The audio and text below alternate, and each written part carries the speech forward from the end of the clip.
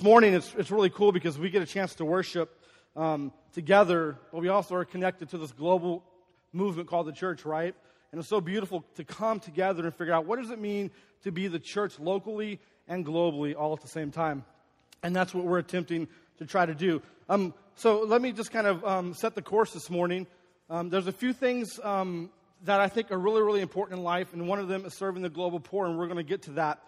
Before I get to that, I want to say this. I don't cry very much. I cry about three things in life. The cross, because if you worship or talk or think about the cross, it should cause emotion, right? Because of what Jesus did for us on the cross. My daughters, because I love them and they mean everything to me. And the third one I'm not really proud about, okay? So you're going to judge me, go ahead, I don't mind. That's sinful and we'll repent, but go ahead and judge me. You're going to judge me, but I always cry when the Lakers lose because I'm a huge LA Laker fan, okay? And so I got to be honest, those are tough things. So hopefully that won't be happening in 6 weeks from today. But seriously, I can't talk about the cross and the global poor without it being very personal. So everything I say today is really driven from my own disobedience to Scripture. So it's not coming from this perfected scenario like I know what I'm doing or I've always done it. It's coming from this reality that I ignored the plight of the global poor for many years, and I claimed to be a follower of Christ. And God had to break me for that and from that. And that's why we stand here today, because we're broken. Also, I want to throw in two other caveats real quick, and I think they're important. I don't serve the orphan for the orphan first and foremost. I serve the orphan to bring glory and to be obedient to Jesus, all right? Whenever you serve the global poor, the first thing is you're being obedient to Jesus, and Jesus is our Messiah. He's our example. He's our teacher, and our jobs as Christ followers is to mimic who He is and what He does. And all throughout Scripture, we see a theme of serving the global poor as part of the heartbeat of God. And if it's the heartbeat of God, it should be the heartbeat of every one of His followers all throughout the world at every given second. Second of all, we don't want any guilt to come from this, all right? Guilt has no place in God's kingdom. Conviction is great because conviction leads to repentance, and repentance leads to a closer walk with God, and that's the goal, right? And so for many of you, if you feel guilty, please understand that's not from God, all right? It's not from God at all. We're not a guilt-driven organization. We're actually an organization that believes in hope and love and story, and that we can make a huge impact in our world if we allow ourselves to be used by the Holy Spirit. And so I'm going to tell you a little bit about my story, personally, how the organization got started, what we're attempting to do, and how you can get involved. Sound good? Is that good? All right, let me pray. Father, this morning, I thank You for Your mercy. Father, I thank You that we stand before You as a church that's on mission to bring glory to Your name by serving and loving those around us, both locally and globally. Holy Spirit, come this morning. Do something significant in our lives, not because of worship or because of preaching, but because of what Jesus did on the cross. Father, we thank You for Your love and for Your mercy. In Jesus' name, amen. Okay, so I'm going to tell you a little bit about my life. I grew up in Northern California, and I didn't grow up like close to the beach, and obviously you could tell I wasn't a surfer type guy. Most people were like, "You grew up in California, did you go surfing?" And I'm like, "No, I didn't go surfing at all. Could never figure out the whole balance thing, just wasn't part of my life." And I did not grow up in church. My father was an atheist. My mom was just confused. And as a 17-year-old, if you would have asked me about Jesus, I would have had no clue how to respond to that. Like, I heard His name, and I assumed He was an important figure in history, but I had no clue to connect Jesus to God or heaven or hell or, religion or anything like that. It just wasn't part of my culture, my ethos, how I grew up. But what was a part of my life at the time as a 16, 17-year-old teenager was trying to get dates, right? Some of you know how that is, okay? So I met this girl in high school, and she was like my Alyssa Milano. And so if you know who Alyssa Milano is, you get that. And if you don't, I just aged myself, okay? All right, so go ahead, get in your phone, Google it, tweet how horrible of a person I am, and I just ruined the whole sermon, basically. Anyhow, she was like this really, I just love this girl. She was great. She was friendly. She was nice. And the way she lived her life just attracted me to her, not only physically, but obviously there was something else going on. I had another good friend of mine that we just hung out, and it was kind of confusing because I started going to his house, and at the time I was kind of semi-homeless. Like, I wasn't really homeless, but I was just living with different people, different places, because my home situation was not very healthy. And so I remember I needed food. And so I hung out with my friend, and they would always invite me over for dinner. And And they did this really weird thing, okay? And so for those of you who grew up in church, this may not seem weird to you, but for me it's really, really confusing. They held hands and they prayed. You talk about a pure disaster. It's like we sit at the table, and this is a Filipino family, and they're like, okay, we're going to pray for our food. And I'm like, okay, whatever that means. They're like, let's hold hands. And I immediately was like, this is horrible, right? Like, I do not want to hold anyone's hands. I don't want anyone to hug me. I don't want you to touch me. But I needed food, so I'm like, okay, I got to get used to this, I guess, because this is what they do every night. Eventually, my street sense came in, and whenever they did the prayer, I would try to escape to the restroom. I got to wash my hands. And I would wait until they prayed. Then I would go back and like, okay, I didn't have to hold anyone's hands, and I got free food. And as you could tell, they fed me very well back then. And some things have not changed. And so it was spring break. I'm not going to tell you the year, because I wouldn't do that to myself. And they asked me to go to this camp, right? And this camp is like, in Northern California, you grow up going to the beach or going camping. We're an hour and a half from Lake Tahoe, an hour and a half from San Francisco, from the beaches. And so when someone says, do you want to go camping? It's like, yeah, let's go camping. That's kind of a part of our culture. That's just what we did, right? And so they said, hey, do you want to go to this camp? And they called it a youth camp. I had no idea what that meant, but, And so I'm like, I was going to San Diego to kind of do the spring break thing, and I'm like, I can't go to the camp. Went to San Diego, make this long story really short, had to come back home because of an emergency. And at 1 o'clock in the morning, my friend called me and said, hey, do you still want to go to this camp? And he said powerful words. He says, Jennifer is going to be at this camp. Right? I'm like, I have 5 days. My plans were ruined. My best friend is going to camp. And one of my good friends who I'm trying to hook up with is going to camp also. So what do I have to lose, right? So 4 hours later, we're driving to this camp. And I'm driving with these people, and they have like this really strange writing on the van, like Baptist Church of such and such. And I'm just like, I have to get in this van, and I have to drive. And I'm kind of looking at this like, what am I getting myself involved in? And so as we're driving up, one of the youth guys says, hey, did you bring your Bible? I knew I was in trouble right there, because I had no clue what a Bible was. I'm like, what? What do you mean, did you bring a Bible? He's like, well, this is a youth camp, and you're going to spend three times each day, you're going to hear a speaker talk about Jesus. And I'm like, I got to go home, like, there's just no way. I haven't been to church 3 times my whole life, and in one day I'm going to break a record. So there's absolutely no way I'm going to this camp. Like, I'm stressed out. There was no cell phone, so all I had was a beeper, and that wasn't good because I had no clue how to get away from these people who had a Bible. And I'm just like, so they all pull out their Bibles, like, this is what a Bible looks like. And I'm like, don't have a Bible. I've never read the Bible. I don't know really what the Bible's about. And so I'm just like, I'm going home. So I get out, we did the carpool thing. I get out, and I'm like panicking, like, how do I get home? I'm 3 hours away from home in the middle. I'm going to die. I really felt like I was going to die that weekend. Like, this is not good. And then, of course, Jennifer walks out. She goes, Chris, I can't believe you're here. This is going to be such a fun week. And so I decided to stay.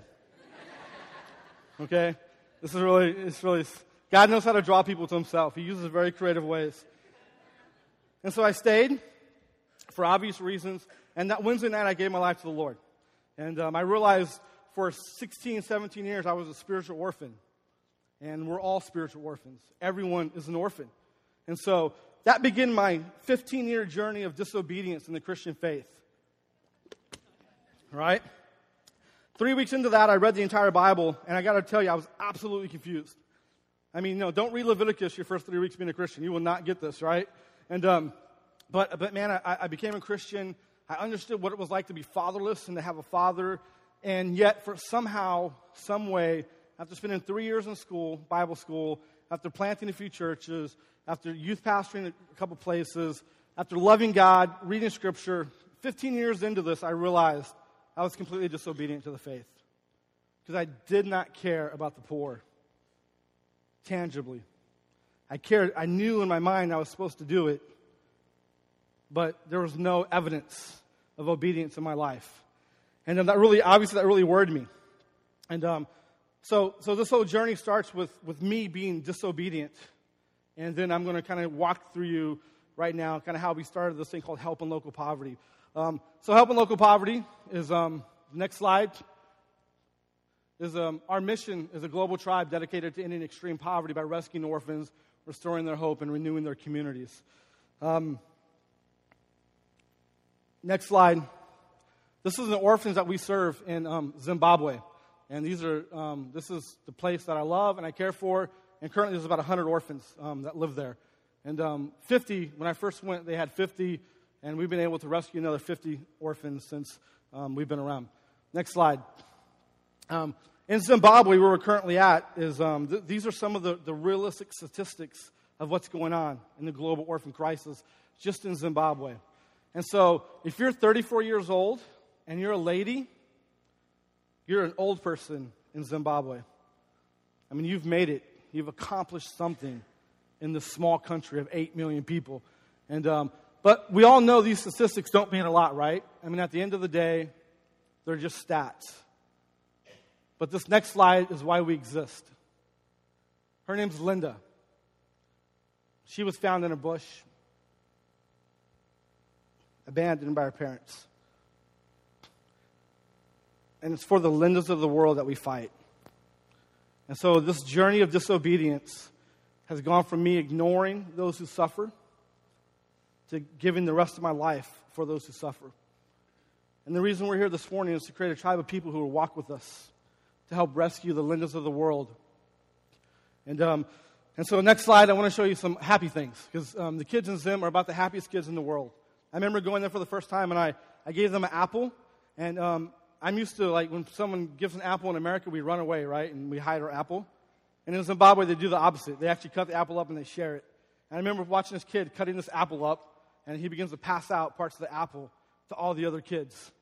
Because if they've learned one thing in life, they've learned that they can't live alone, that they need each other if they're going to survive. And so, next slide. These are two of the kids, and Tanashi is, you're right. Sorry, I had to figure this out. And he's one of the kids that we sponsor. And so every night, my daughters and my wife and myself, we pray for Tanashi. And he's our sponsored kid that we love, and he's become a part of our family. And I think there may be one more slide. I can't remember. And these are some of the other kids. So after spending 15 years being disobedient to God and ignoring the crisis of extreme poverty, in 2004 I was planting a church in Raleigh, North Carolina, and we were having a staff retreat. And I think you guys will really resonate with this. We were just really frustrated with the church world. Like, oh my gosh, we have to figure out a new way to do this, right? Because it's not about the Sunday gathering. It can't just be about Christians getting a ticket, making it into heaven. And there's got to be something greater here with the story of Jesus. Like, the story of Jesus is epic, and it's beautiful, and it's powerful, and it's great. But when we flesh it out into how we as Christians were living here in America, it seemed boring and mundane and confusing and disconnected. And I was going through this real struggle, like, God, what does it mean to be a part of a church community that will care for our city and for our world? And so in 2004, I started this thing called Helping Local Poverty in my mind.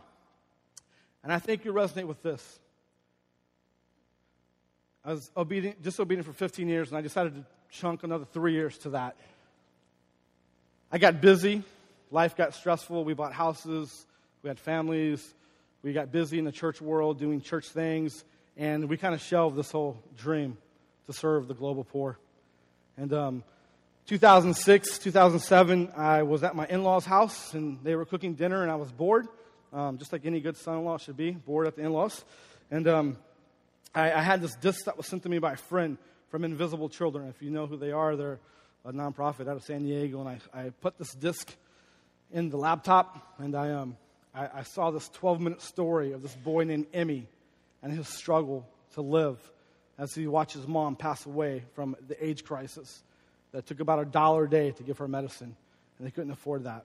And in the story, I watched the mom die, and I watched Emmy question God. How could a loving God allow my mom to die? And he would spend 5 hours a day going back and forth just to get one thing of medicine for his mom to extend her life. And I realized at that moment that I was a disobedient follower of Jesus, that I absolutely took the gospel, the story, and I loved Jesus, and I really was trying my best to flesh out Christianity. But at the end of the day, I can no longer use excuses of why I was going to ignore the global poor. In that time, a friend of mine moved to Cape Town, and he kept asking me, he says, Chris, you have to come, bro. You just got to be here. This will change your life. You can make such an impact. And so after watching this video, I went into the bathroom, and I simply used the white throne as an altar of repentance. The lid was closed, I promise. And my heart was broken to think that for 15, 16 years, I followed Jesus, and I ignored those who suffer. And Jesus came to rescue those who suffer. And he chose to use people like me and you to be part of the redemptive story. And I chose not to engage in that. And I deeply repented. 3 months later, we're on our way to Cape Town. And Jimmy Carter was asked in 1999 what one of his biggest concerns was going forward. And one of the things Jimmy Carter talked about with extreme poverty is there's a gap in wealth that is becoming larger and larger. Historically, the gap in wealth was 4-1. The richest person in the community had 4 times the amount of wealth as the poorest person. That gap today is 75-1. Cape Town, basically, if you live in America, most of us are in the top 4%. And living in America is very complex. To be honestly, most of us struggle month to month to pay bills, to make life. I mean, it's not easy to live in America. So that's not a condemnation thing. At the end of the day, as hard as it is sometimes to live here and to pay bills, we're still in the top 4% of the world's wealth. And so when I was in Cape Town, we would spend time in like these beaches where all the Europeans would come and they would buy homes or second homes. And you knew they were Europeans because they all wore Speedos, and it was very scary. I decided not to engage in the Speedo crisis that I was in. Right? I have no clue how they do that. And then you'd walk a mile down the road, and you would be in a little community of 200,000, 300,000, 400,000 people that lived in townships, and they would have nothing. They wouldn't have running water. They'd have one outhouse for 75 to 100 people. Unemployment rate was 80%. Country's only been free for 50 years. So imagine where America was at 50 years into our history. And that's where South Africa was at. I'm in this township, and I'm beginning to wonder, we saw the stats. How in the world can I make a difference? I mean, seriously, this is huge. And it's large, and it's big, and it's massive.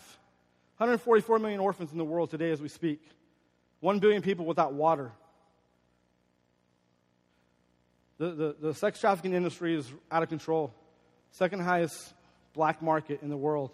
And soon it will overtake the drug industry. It's just not right. I'm in Cape Town, and I'm really overwhelmed. And maybe some of you will be overwhelmed as we talk about some of these stories. And then something happened. I found hope. I was meeting with a lady, and my friend Stephen he has no clue how to do business, right? He's a seminary guy, grew up in church, knows theology well. I don't know if he could even manage a checkbook type guy. He's just a brilliant dude, and he loves people. And he was creating this business course for 3 weeks. And I was really worried about him doing this because he kept asking for my advice. And I'm like, this course is going to be a disaster. He locates 30 widows who are in their 30s. They have kids, and their husbands have died of AIDS. And he takes them through a 3-week business class. We probably wouldn't call it a business class, but it worked for him. And then he connects this business class with another company, another nonprofit that does microloans, and they teach people how to sew purses. So they teach them business and marketing, and they take these 30 widows who are in the midst of this extreme poverty crisis, and 6 weeks later, they have a sewing machine, they're sewing purses, they understand business, they know how to do the books. And I'm meeting this lady, 34-year-old widow of 4 kids, and she is crying as she introduces herself, and Stephen was trying to get her to tell her story. And she was saying, my whole life I lived on less than $1 a day. I have 4 kids. When my husband died, I didn't know how I was going to make it. And so she went to this 3-week business class. And she went from making $1 to $8. And this is what she told me. And this is why there's hope when you deal with issues of extreme poverty. She said these words to me. She goes, now I feel rich. See, before her kids would eat every other day so they wouldn't die. Sometimes it would be 2 or 3 days. They would take dirt and they'd put butter and they would bake it and they would eat because they were hungry.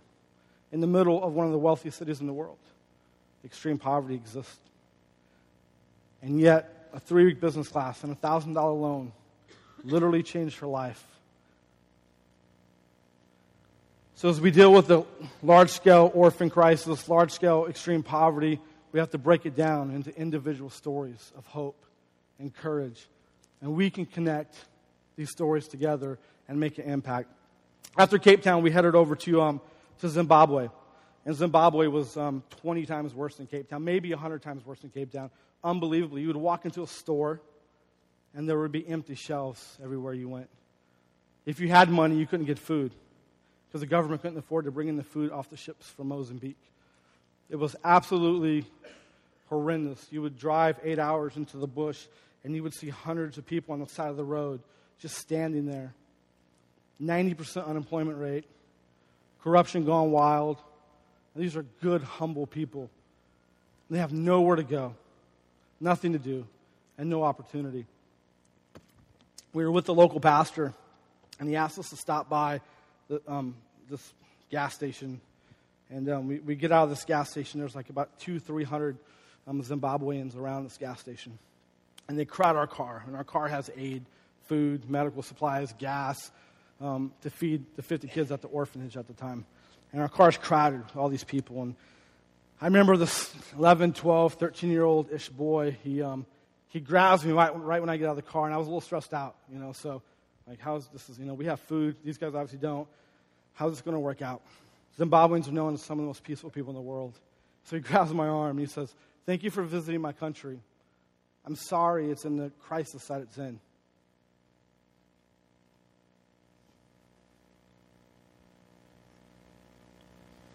Then he says this. He says, "Boss, I haven't had food in 3 days. I don't want you to give me food because I don't want to beg. But can I work for you? I'm hungry." And I looked him in the eye, and the local told me to say this, and I just did what I was told to do. But I told this young boy, "No, I have nothing for you." And you could see the devastation in his eye. And so we drove off into the orphanage. And right then I knew I would never say no again if I had it in my power to do something to help a 12-year-old kid who was hungry. I just needed somebody to believe in him. We're at the orphanage, and the next day we walk out to the gate, and you see kids lined up. They're kind of knocking on the wall, and these kids, they want in. They want a bed. They want food. But more importantly, they want a community. And I remember this 8 or 9-year-old girl was talking to the pastor. She asked if she can come in. And he said, "No, we're filled. We have no more room. We have no more food." And I watch this 8-year-old, 9-year-old girl walk into the bush alone, on her own.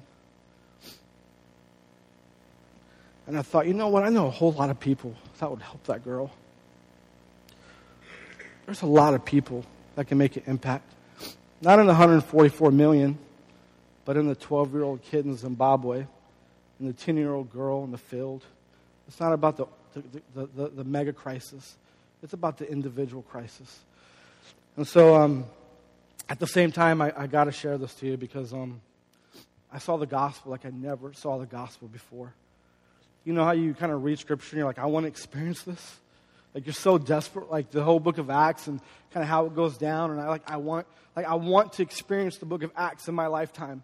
I don't want to just waste my moments like in church and going to small group and then doing a 9 to 5 and then the end of my life comes and I don't feel like I've experienced the gospel. I don't want to be that guy who's when I'm old, around 60 or 65, I look at my own life and say, you know what? I took all my time and all the gifts that God gave me and all the creativity that God gave me and I used it for myself and for my family. I want to be able to use that for others. And so I'm in Zimbabwe and we give this food to the orphanage and I asked the pastor, I said, "John, how long will this food last?" And in Africa they have a saying, the Americans go 1,000 miles an hour and an African goes 3. Right? And it's so true. It's so painful, because I said, "John, how long will this food last?" And he says, he does this really slow. I mean, it's just unbelievably slow. It's like a dial-up, like, I think it will last 3 weeks. And there's this big smile on his face. And I'm like, I go right back into crisis mode. Like, you have 50 kids, and there are kids at the gate that can't get in. And this food's only going to last 3 weeks. Like, what do you do after 3 weeks? And he tells me this. He says, you're like every other Western that comes through here. You think somehow you know what's going to happen 3 weeks from now. Even when the Bible tells us we live day by day, 24 hours at a time. And he goes, I don't have to live on faith for the next 3 weeks. And he goes, that's a big issue. And my heart was just crushed to think that this guy can care for 50 orphans, his own family, and have nothing, and yet have the solid trust that God was going to provide for his community. And so I experienced the gospel unlike any time before in my life. This deep faith that, and then he says this, and this is very, very important. He says, it's not really my job to feed the kids. It's my job to have the faith to ask God to feed the kids. And it's up to God what happens after that. And I'm like, oh my God, all my friends need to hear this guy. Like, I'm not there teaching him anything. Western people go train pastors in Africa. I was being trained by his faith and by his hope and by his love. And so when we got back, we started help. On the airplane ride back, I was just really conflicted. What does it mean to do something? What does it mean to pour out my life for these people that are in need?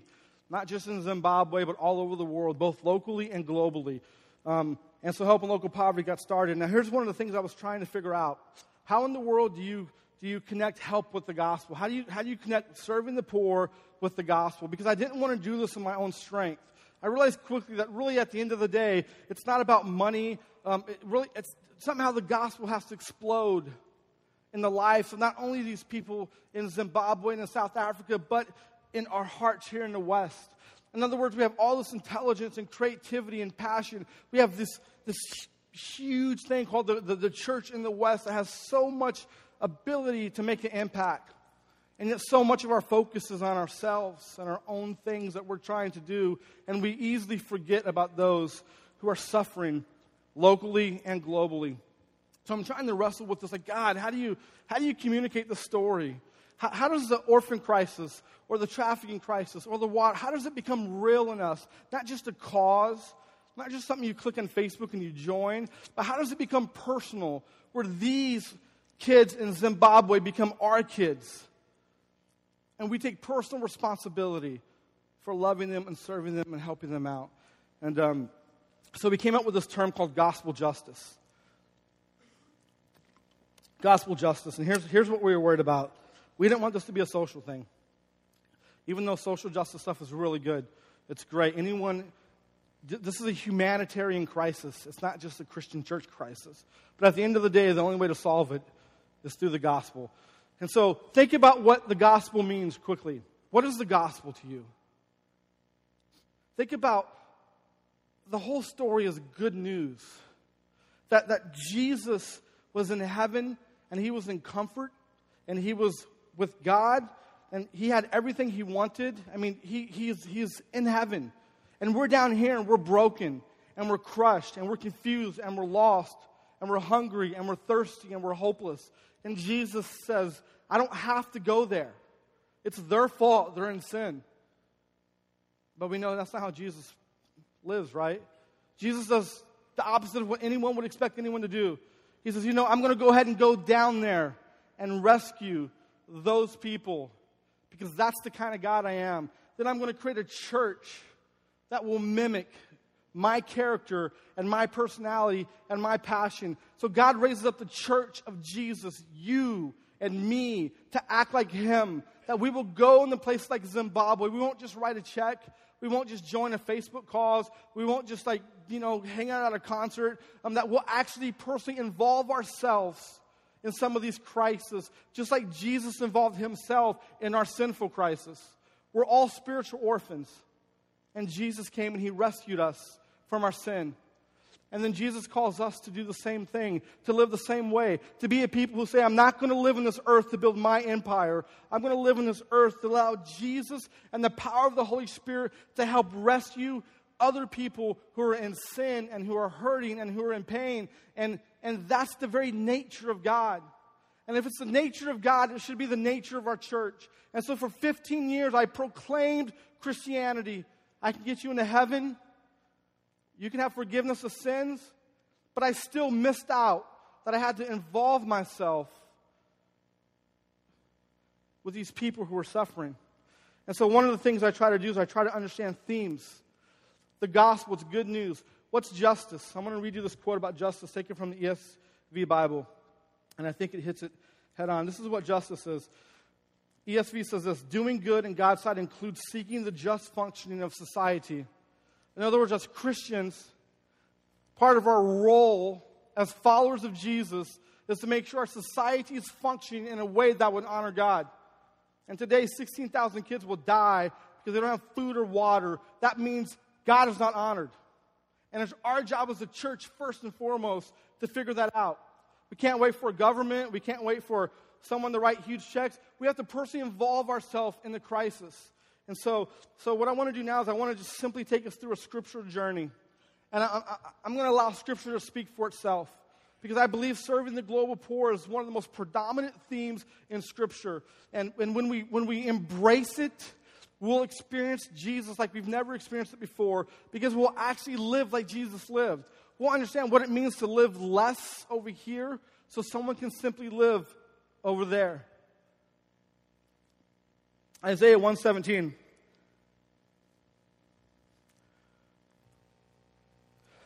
God's very angry at his people.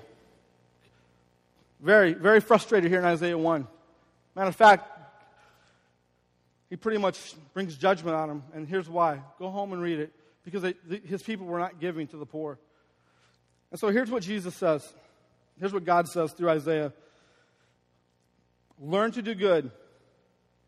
Seek justice. Correct oppression. Bring justice to the fatherless. Plead the widow's cause. Let's break this down real quick. At the end of the day, Scripture's telling us something here that's very important. In and of ourselves, we're not very good people. And I know a lot of us don't like to hear that. But we're just not, you know. I'm not a good person at the end of the day on my own. And the story that I have, the best give this example is my 5-year-old daughter, who's like a little princess. She's incredibly cute. She has this great voice. And I learned real quickly that she is a pagan, right? I mean, and so it's Christmas time, and we have a bowl of candy, and I say, no candy until after dinner. And they look at me like with this, okay, yeah, Dad, sure. And 3 or 4 minutes later, I see my daughter running through the house, and chocolate is coming out of her mouth. And I look at her and I say, hey, Kinsey, what do you have in your mouth? And I thought I gave her a heart attack. She was so scared. She just stopped, and she turns around, and just chocolate is everywhere. And she goes, nothing, Dad. There's nothing in my mouth, Dad. And I'm like, oh, really? Come over here, sweetie. She's like, she walks slowly over, and she puts her hands behind her back. And I say, sweetie, what's behind your back? What's in your hands? And she does like the switcheroo thing, you know. You're like watching this go down. And she's like, nothing. I got nothing, Dad. Why do you keep asking me these questions? At the same time, chocolate's pouring out her mouth. And I'm here trying not to laugh and trying to be like the good dad who's and I'm like, okay, God, this is funny, but not really. And then she, I said, show me your other hand. And she does the switcheroo thing, and out pops the other hand. I got nothing, Dad. And I said, show me both hands. And I thought she was going to pass out because she knew. So she drops the candy, like the little Hershey Kiss. And she's like, I got nothing, Dad. And I said, honey, what's on your shirt? She looked down, she saw the chocolate, and she knew she was busted. And I knew my kid was sinful. And I knew she was in need of a Savior. We have to learn to do good by God's wisdom and God's strength. It's not natural for us to say, I'm going to live in a smaller house and a cheaper car, and I'm not going to have all these material things. It's not natural because we all want that. But the character of God says something different. And so we learn to do good. Seek justice. This is what God was telling his people. Don't just hear about it. Seek justice. We know that there's a trafficking crisis or a water crisis or an orphan crisis. We can't ignore that. We're the church of Jesus. If there's anyone in the world that can't ignore that, it's us. Because ultimately it's our responsibility to use our wealth and our intelligence and the manpower and the story of Jesus to be people who seek justice on behalf of those who are suffering. The next thing is correct oppression. It didn't say advocate for it. It didn't say know about it. God's telling his people to do something about it. Change it. Give up your life and make a difference in someone else's life. Correct oppression. Bring justice to the fatherless. The orphan crisis is an issue the church needs to face. Plead the widow's case. Then, if we go to Luke, next chapter, next slide. And I love Luke because Jesus just battles the devil, right, in the wilderness. And it's kind of interesting if you think about Jesus, our Messiah, the very hope that we want to become like, right? And Jesus is in this battle with the enemy. And this is the first thing he does when he comes out of the wilderness. He goes to the synagogue and he says this, "The Spirit of the Lord is upon me because he has anointed me to proclaim good news to the poor." There's a lot of other things I thought Jesus would say. I just kicked the devil's butt in the wilderness.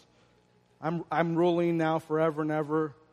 It's finished, it's over, it's done. I mean, there's a lot of things I would say. But Jesus, Jesus is Jesus. And he says, I'm here to proclaim good news to the poor. The very first thing our Savior and our Master says are those words. I'm here to proclaim good news to the poor. He has sent me to proclaim liberty to the captives and recovering of the sight to the blind, to set the liberty those who are oppressed, to proclaim the year of the Lord's favor. Let's go on to two other passages real quick. The first century church, Jesus died, rose from the dead, launched this thing called the church. You and I are part of this movement in our generation for our day. And listen to how the Christians react to those in need. And here was one of the biggest crises I had in my life. I realized those who are suffering today, I'm going to spend eternity with in heaven because many of them are our brothers and sisters in Christ. And I ignored them. So how sinful that I ignore my own people who serve the same God while I live here in wealth and they live in poverty. Now, in the days the prophets came down from Jerusalem to Antioch, and one of them named Agabus stood up and foretold by the Spirit that there would be a great famine all over the world. This took place in the days of Claudia. So the disciples determined, everyone in church, this is one of the most powerful verses, you got to get this. Everyone according to his ability to send relief to the brothers living in Judea. And they did so, sent it to the elders by the hand of Barnabas. My friend Stephen wasn't really a business guy, but he had the ability to put together a little plan and find 30 widows and walk them through how to build a business.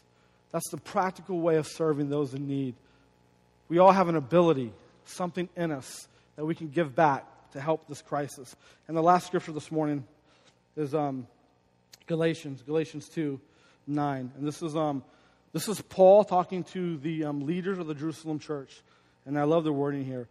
And when James and Cephas and John, who seemed to be pillars, perceived the grace that was given to me, they gave the right hand of fellowship. And so Paul and Barnabas are saying, hey, I want to go out and go on a missionary journey.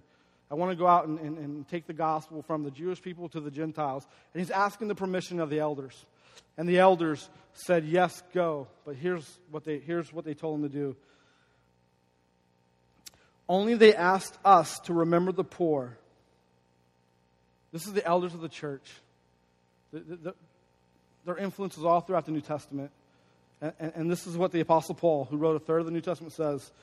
The very thing I was eager to do. So we have Isaiah, we have Jesus, we have the first century church, we have the Apostle Paul, and we have the pillars, those who walked with Jesus. And they all talk about what it means to serve the poor. And if they talked about it then, may we talk about it now. And may this be something that we all get involved in. Some of us are going to dedicate our whole lives to do it like I'm doing it. Others are going to, God's going to call you to other areas. But you can use something you have there to be a part of the solution. Here's the greatest thing with poverty these days. There's actually hope that we can accomplish it. There's actually hope that we can make a dent. There's hope all over The biggest reason poverty won't end is if we choose not to have compassion. And if we choose to live lives that are anti the way of Jesus. But if we choose not to, and we choose to help, and we choose to serve, and we choose to get involved, we can make a huge impact on this thing called global poverty. Here's some ways you can get involved with us personally. And trust me, when I say help is, man, we're small, we're young, we're learning, we're struggling, but we feel like we're onto something. And it's not even about help. Find a way to get involved through your local church, through another organization. Here's what we do. We rescue homeless orphans. I mean, it's unbelievable to watch a kid live in a dump by themselves and to think that somehow this connects with the heartbeat of God. And I don't care, man, I'll give up everything to rescue that kid. And I see it all over. I mean, you know, my kids, my 9 and 7-year-old, if they lived in a dump, I can't imagine. And so what we do is we rescue orphans. You'll see our little sign back there. We started this thing called Garage Sale for Orphans. The website goes up soon. We basically just ask people to give away their excess stuff that they don't need, throw a garage sale, and we take 100% of that money, and we build orphanages to rescue these kids. I don't want kids at a gate wanting to get in. I want to be able to open up the gate and say, we have a home for you. And you know what's more important than food and water and all this other stuff? It's community. These kids need community. You want to fight the trafficking issue, fight the orphan issue. 4 of our girls were trafficked in November. Here's why. In Cairo. The worst call I've received so far. The leader there calls me and says, we had to let go of 20 girls because we can no longer take the 18 months and the 12-month-year-olds. So we have all these 10 and 12-year-olds, and we let them go onto the streets of Cairo. And 4 of them disappear within 24 hours. We can't. The orphan crisis is huge, and orphanage is not the best scenario, but it's a solution along the way. And so then we sponsor each child. We rescue a child. We sponsor each child. One of the reasons the local leaders can't work on development work and to help their own people out of poverty is because they're so focused on just trying to feed kids every day. And so we have kids that you can sponsor back there. We have 60 more in Zimbabwe, and then we're going to Uganda and Kenya and Haiti and all over. T-shirts we're doing today all goes to building an orphanage in Haiti. We'll build that this summer. The third thing we do is we walk with the local leader in long-term development work. Microfinances, farming, water crisis. So we're there long-term. Not long enough where they rely on us, but long enough to know that we're going to walk with you. We're not going to write a check and send it and leave. We're going to walk and journey with you together because that's who Jesus is, and that's what he calls us to do. And I want to thank you for your time this morning. I really love you guys as a church. I pray that you would seriously continue to do something, continue to advocate, continue to speak, continue to pray, continue to help because we need it. And more importantly, these kids in Zimbabwe need it, and the 144 million orphans in the world need it. Let's pray.